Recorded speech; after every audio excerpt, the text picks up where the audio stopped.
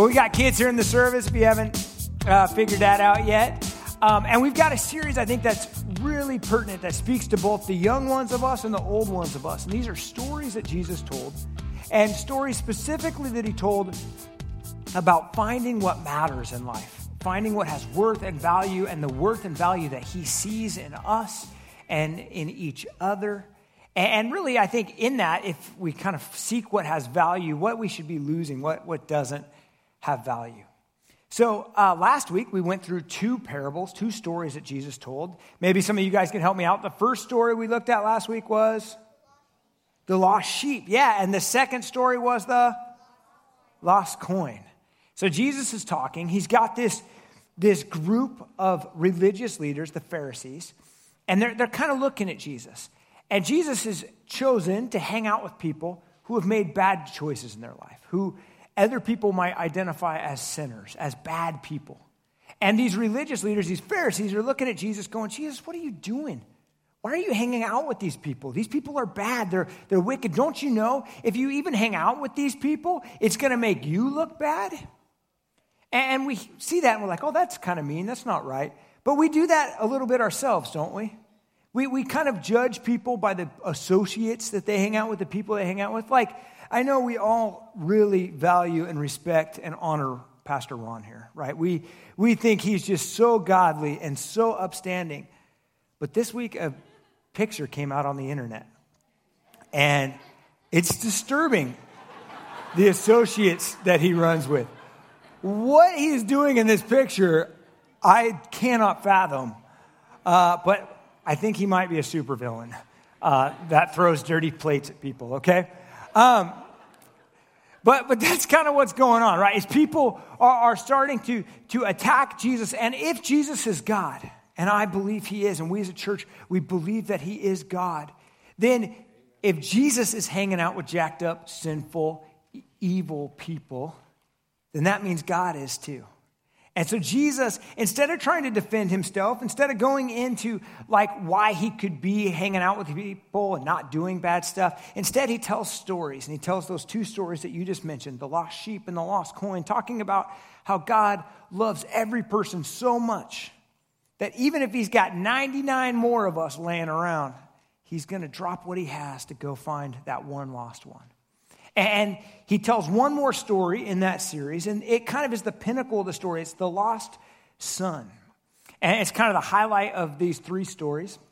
And since we got the kids in here, one of the things we wanted to do this week is give us parents a little bit of a taste of what these kids are taught on a weekly basis. And our children's ministry team does a really great job of coming up with curriculum that's funny and engaging and helps our kids connect with biblical truth, connect with the Bible in a unique way. So we're going to go through that today. So we're going to have a video. It's kind of silly and fun. And on the screens, we're going to have the scripture. So we're going to actually study God's word through this kind of means. So you can read and watch and do it all. All right, here we go. So if you know the story, and I assume a lot of us here do, the story goes on, right? And the son ends up spending his money. We're going to pick back up the story here in a little bit. But I want us just to focus on this part of the parable here. That here, Jesus tells of this son who does something so disgraceful, so disrespectful to his dad, that he would go to his dad and say, Dad, I want what's mine. Give it to me. And the dad, in his love and his grace, says, all right, son, here you go. And the son goes and he blows it. And as a result, he suffers and he ends up losing everything, going to where he's eating the food that is being fed, or wants to eat the food being fed to pigs. He's at the lowest that he could possibly be. And as I was thinking about just this part of the story, just struck with the fact that there is a reality in our world that disobedient children, that we suffer, right? We hear this, and there's a part of us that all kind of connect to this. And I think especially the Pharisees, when they heard Jesus telling this story, they would have been like, yeah, that's right.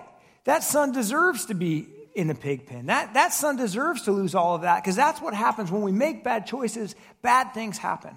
And it's easy to see that in this story. This son who had a dad who obviously had enough money that he could give over half the inheritance, really traded a lifetime of financial stability and love and support and community for wild living.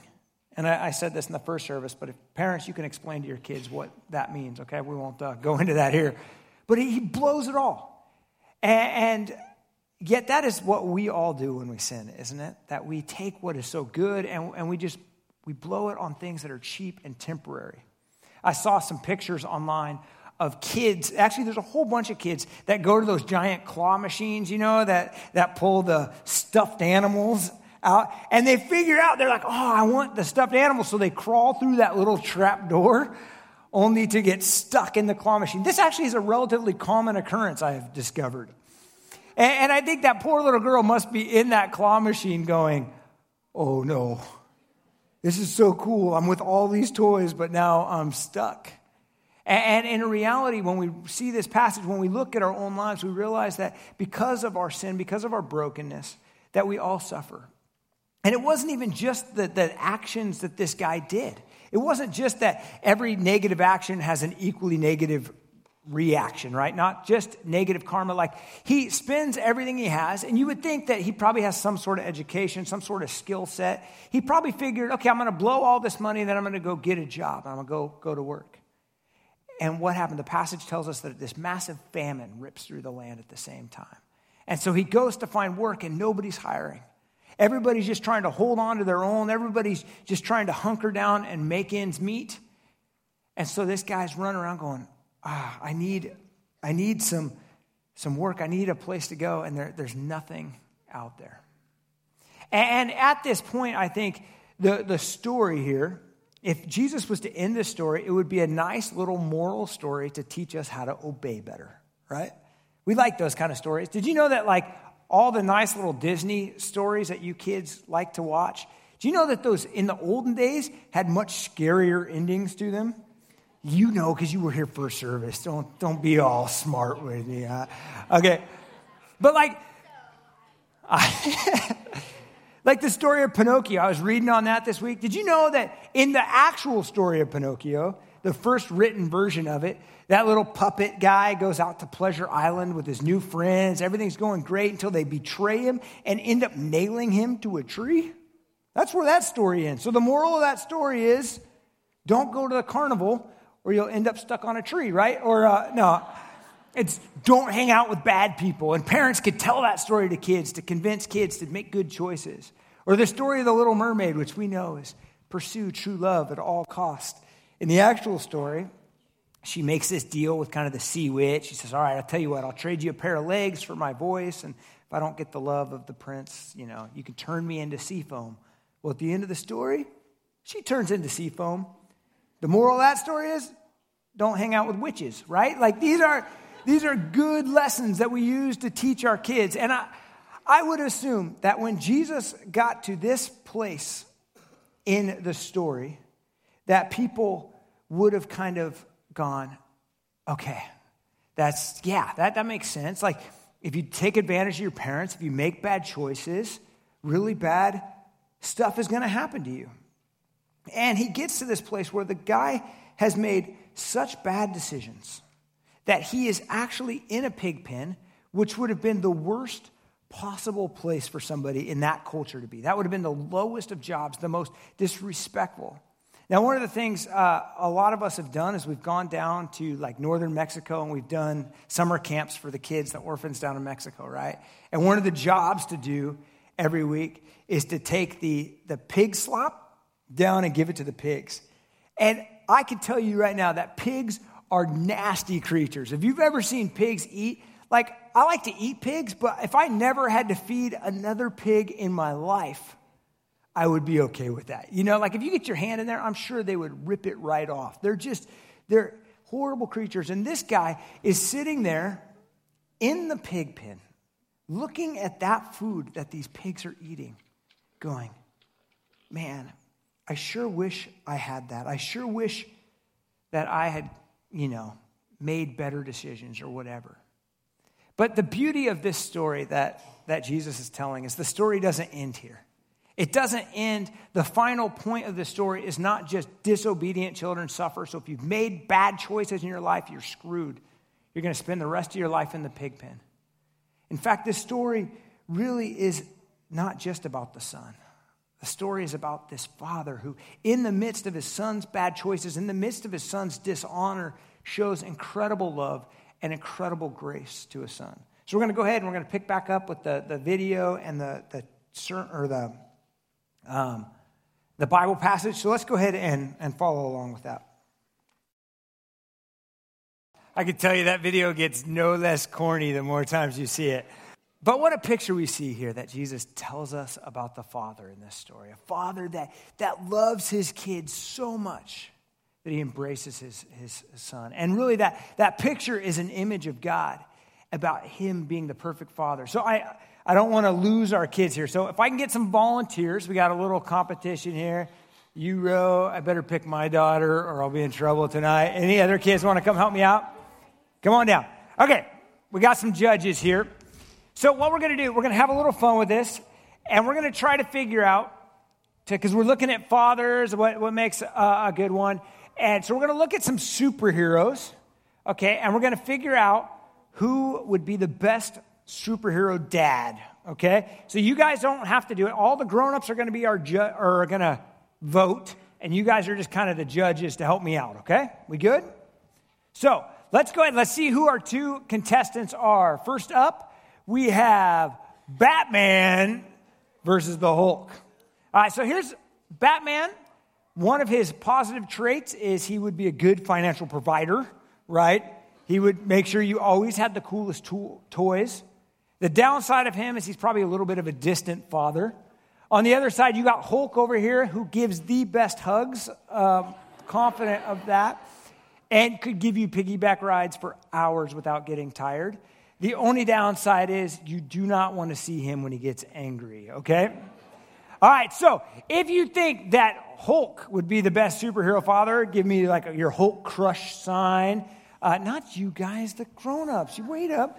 And if you think it's Batman, you can give me one of these like black cloak things, okay? So on the count of 3, 1, 2, 3, go. All right, ooh, what are we thinking? Who won? We're gonna do Batman, but strong showing a Hulk, huh? All right, Batman wins this round. Next round, here we go. All right, we got Spider-Man versus Superman. So Spider-Man, I think, would be a great photographer, would take great pictures of your childhood, right? He's also very smart, very intelligent. The downside of Spider-Man is he's probably a little bit young to be your daddy. And then we got Superman over there who is super strong, always going to be able to keep an eye on you, even if you're behind closed doors, right? Always a good example. The downside is it's kind of hard to relate to him, right? He doesn't have a lot of flaws except for kryptonite. Okay, so we can do Spider-Man, one of these things, Superman, maybe one of these things, all right? On your mark, wait, 1, 2, 3, go. Wow. What are we thinking? Superman. Yeah, I was going to say, I don't see any Spider-Mans out there. All right. Okay. Amazing. You don't count, I guess. All right, so here we go. This is exactly how it turned out last time. Spider-Man v. Superman. They made a movie after this sermon. So here we go. I don't think we need to go through their traits again. If you think it's Batman, one of these, Superman, one of these. 1, 2, 3, go. Wow. Superman wins it again. Let's give our volunteers a huge round of applause. Woo! Great job, guys. Thank you. I don't know. Sorry. Man, I'm going to get brushed up on my superhero stories here. So here, it's just a silly game, right? Like, clearly that's not the point. But we see in this that this story of God the Father represented in here blows away even our wildest comparisons. Like we can't even fathom the grace and the love that this Father seems to exhibit towards His Son. So I want us to just take kind of a chunk of the time and talk about what does this teach us about who God is? What does this Father kind of stand in as an illustration for who God is? And the first point we have is the Father's house has room for all of His disobedient kids. I love this about the dad, that his son comes home and he embraces his son. He invites his son back into the house. He says, I'm glad you're home. Come home. He doesn't say, well, we don't really have room for you. You know, we turned your room into an exercise room and, you know, you can sleep out back with the workers here. No, he says, oh, my son is home. And he embraces his son. I think about this story. Imagine what that son was thinking. Imagine, just try to put yourself in the shoes of that guy. He's sitting there in the pig pen, having what must have been the worst day of his life. And he's embarrassed, he's ashamed, he's feeling guilt and all of that pain. And he's probably remembering back to his home. He's going, yeah, man, I remember back home I had a roof over my head. I had a dad who loved me, a brother who used to give me noogies. You know, like I had a home, I had a family, I had a community, I had people that knew me and cared about me and would stand up for me, and now here I am. He goes, man, maybe I'll go home and maybe I'll just ask Dad if I could just work for him. I know I could never be his son again. I could never be good enough to be welcomed back into the family house. I would never eat from his table, but maybe, just maybe, he would just pay me to pull weeds or to mow the lawn or milk the cows or whatever Dad's got going on. So he gets up with this plan and he starts walking back home. And it says he was in a distant country, so it's a long walk. He's got a lot of time to think about what he's going to say. So let's do this. Let's break into groups here, however you want to do it. Let's just make sure we include this kind of the lost children up front here. And what was going through the son's mind as he was heading home? Or what do you think might have been going through his mind on that long walk home to confront his dad? All right, go.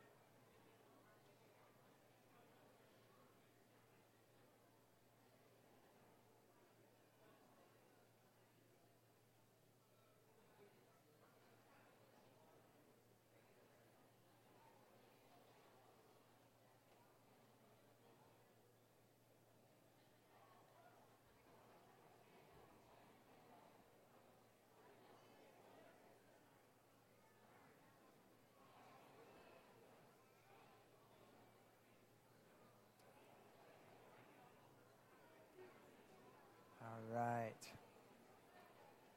Yeah. It's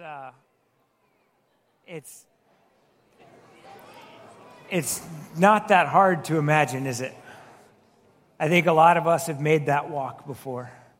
We know what it feels like to walk back knowing we've deeply hurt somebody, we've deeply offended somebody. Maybe it's even that we've deeply offended God, that we've done something that we're deeply ashamed of. And this son, he's walking home. And he gets close to the family home. And I imagine the anxiety is rising. He's just going, oh, what's Dad going to say? Dad's going to be so mad. Is he even going to look at me? Will he even come down to talk to me? And he gets kind of to the driveway of the house, or at least I like to imagine it that way. And he's looking up the driveway of this house. And his dad spots him, and his dad starts running down the driveway. And I would imagine that son's first thoughts were, oh, I made a mistake. Oh, he's coming to get me. He's so mad. He's going to make sure I don't even step foot on this property. Is he going to punch me? Is he going to push me? Is he going to call me things? Is he going to disown me? What's going to happen? And as the dad gets closer, he sees that the dad isn't angry. In fact, the dad is overjoyed to see his son. And the dad grabs the son and he gives him this huge hug. Blows him away. Couldn't possibly have imagined that. What a beautiful picture that is, isn't it? I've got a 3-year-old, and she goes to Little Lamb over here, and I think a 3-year-old is a good example of that kind of hug. When I pick her up from Little Lamb, it doesn't matter what she's doing. She could be playing with Play-Doh or the Legos or throwing sand in some kid's face, and I pick her up, and she drops it and runs at me with arms wide open, screaming, Daddy, Daddy, you're here. And it doesn't matter if we had a little argument on the way to Little Lamb or not. She is so overjoyed to see me. And that's the picture we see of this father. That he runs, that he throws his arms around his son, says, I am so glad to see you. I love you. You're home. My son that was lost has been found. It's a really awesome picture. And he doesn't even do that. He grabs him and then gives him a big kiss on the cheek. Now, if my dad we're not like a kissing family. If he ever kissed me on the cheek, that would be super weird. Like, we hardly even hug. We just do like one of those, hey, it's good to see you. It's been 3 years or whatever. But this dad is just overjoyed that he is so excited to see his son. And I can imagine that as he's hugging his son, at some point the son kind of pushes back a little bit from his father. And he gets ready to launch into this speech that he's been preparing mile after mile after mile. And he goes, Dad, I have sinned against heaven and against you. And don't even let me be part of the family. Just let me work for you. Just give me a job. And one of the things that stood out to me is the father's response, that this father doesn't respond to that. Because the father is more concerned about relationships than excuses, right? The dad doesn't want to bargain with his son. He doesn't want to work out a deal with his son. He doesn't want to kind of get some sort of probationary period worked out. He just wants full relationship with this kid. And I think about myself and sometimes the way I approach God, right? I approach God saying, okay, God, I've screwed up. I've made some bad choices. So here's what I'm going to do. I'm going to start reading my Bible, and I'm going to start going to church. I'm going to start doing good things, and then we'll be cool, right, God? If I do these things, and then is that okay? Does that kind of even the playing field a little bit? And what I hear in this text, what I see in this image is God saying, no, just come home. Just be in relationship with me. I love you. I care about you. And while the son is trying to set up his bargain, what's the dad doing? The dad's planning a party, right? The dad's going, all right, what are we going to do? We got to get some clothes on you because that outfit of yours, that's worn out. We need to get you a nice new robe. You got no shoes on your feet. Let's get some shoes on those feet. Let's get a ring on your finger. Let's throw a party. Let's get all the neighbors. Let's get everybody around because I want people to see that you are home, that we are back in relationship with each other. I want to spend time with you. I want to hang out with you. And what a beautiful picture that is of God that loves us and wants relationship with us. Another thing that jumped out to me is how complete the Father's forgiveness is in this story. That our Father's forgiveness, that God's forgiveness for us is complete. That God loves us so much that he wants to completely embrace us and completely forgive us. And that's the picture we see of this son. This son has totally dishonored the family. He's totally taken advantage. He's probably put the family in a financial challenge. And what's the first thing the father does when he comes home? Okay, get a ring for my son. Okay, I wear a wedding ring that has significance to me, but I don't have any other rings in my life. My father never gave me a ring growing up. In fact, my father's deathly afraid of rings. He's an accountant, very dangerous job. He's afraid they'll get stuck in a copy machine, I think. But in that day, having a ring was kind of like signing privileges for the family, right? That kind of showed your place in the family. So that would be like the son coming home and going, Dad, I know I've taken advantage of all of our money. I've wasted all of our money on stupid stuff. The dad going, yeah, I know. Okay, let's get you on all of our accounts down at the bank. Let's get you a debit card in your name. You are now part of the family. I trust you. I give you that back. And what else does he do? Then he also takes a fatted calf and has it butchered for a party. That the dad wants to throw a party for this kid. Now, this guy, he's walking home. And I can imagine as he's walking through town, all the neighbors going, oh my goodness, what is he doing back in town? How dare he show his face in this town again? After what he did to his parents, his brother is going to kill him. That guy is terrible. And the father goes, no, we want to throw a party. And in that, we can assume that all the neighbors, the relatives, the aunties and the uncles, all the people were invited to that. So that they could see that relationship was restored, that son was forgiven. Now, kids, how many of you have ever had a party thrown in your name. Maybe it's your birthday party. Maybe it's a graduation party, something like that. Yeah, I think most of us have, hopefully. And did you know that your parents did that because they love you? That they want you to be valued. They want you to be esteemed. They want your friends and your family to see how awesome they think you are. And that's exactly what the Father is doing here. He wants the entire town to know that his son is home, his son is forgiven, that he loves his son. So I could imagine being that son. The dad's like, all right, go up to your old room, get a shower, get cleaned up a little bit, put on these new clothes I just gave you, and then come down. And you're coming down, and you're hearing the music pumping out of the tent, the DJ's going crazy, all your old friends and like Sunday school teachers are showing up. And you realize that that party is in your name. What an awesome God we worship. And I think as we listen to this story, if we're a follower of Jesus, to realize that this is our story. That this is God's heart for us, that this is the way God views you and I, that he loves us so much, that he wants to spend time with us, he wants to hang out with us, that he wants to forgive us, he wants to embrace us in relationship. And he has done that.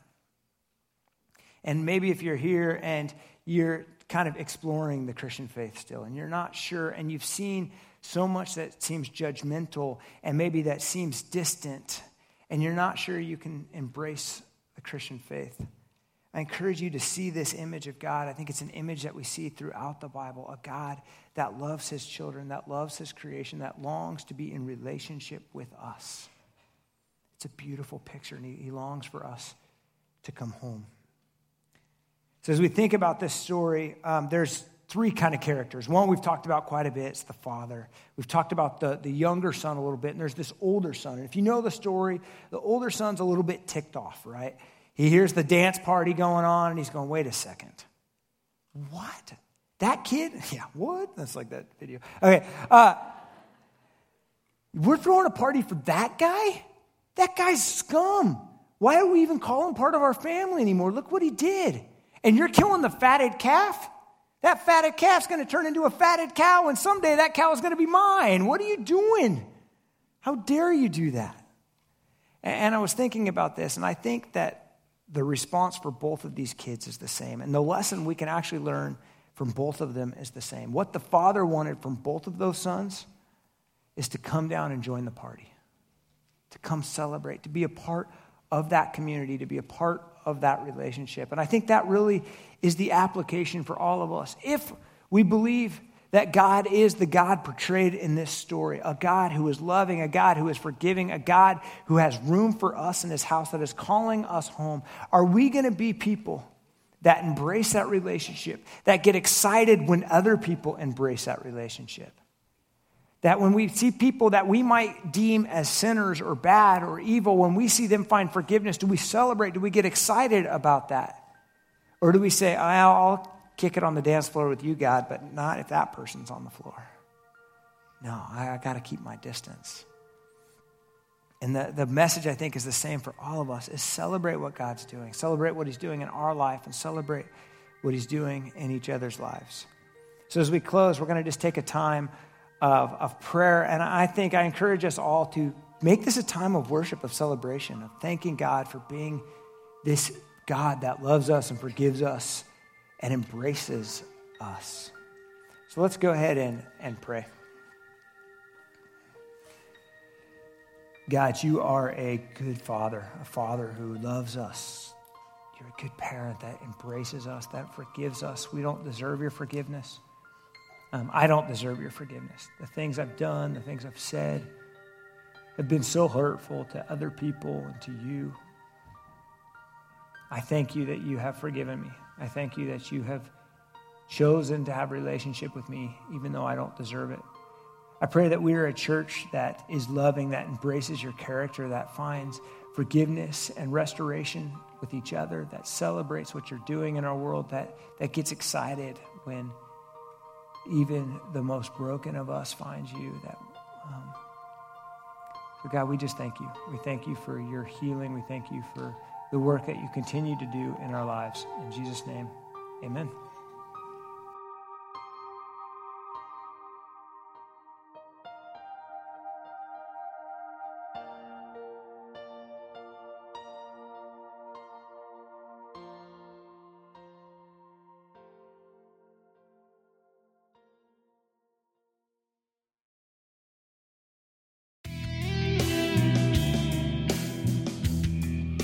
Thank you for listening to the Bridges Community Church Sermon Podcast. Bridges Community Church is located in the San Francisco Bay Area in Fremont, California. To know more about Bridges Community Church, please go to our website at bridgescc.org.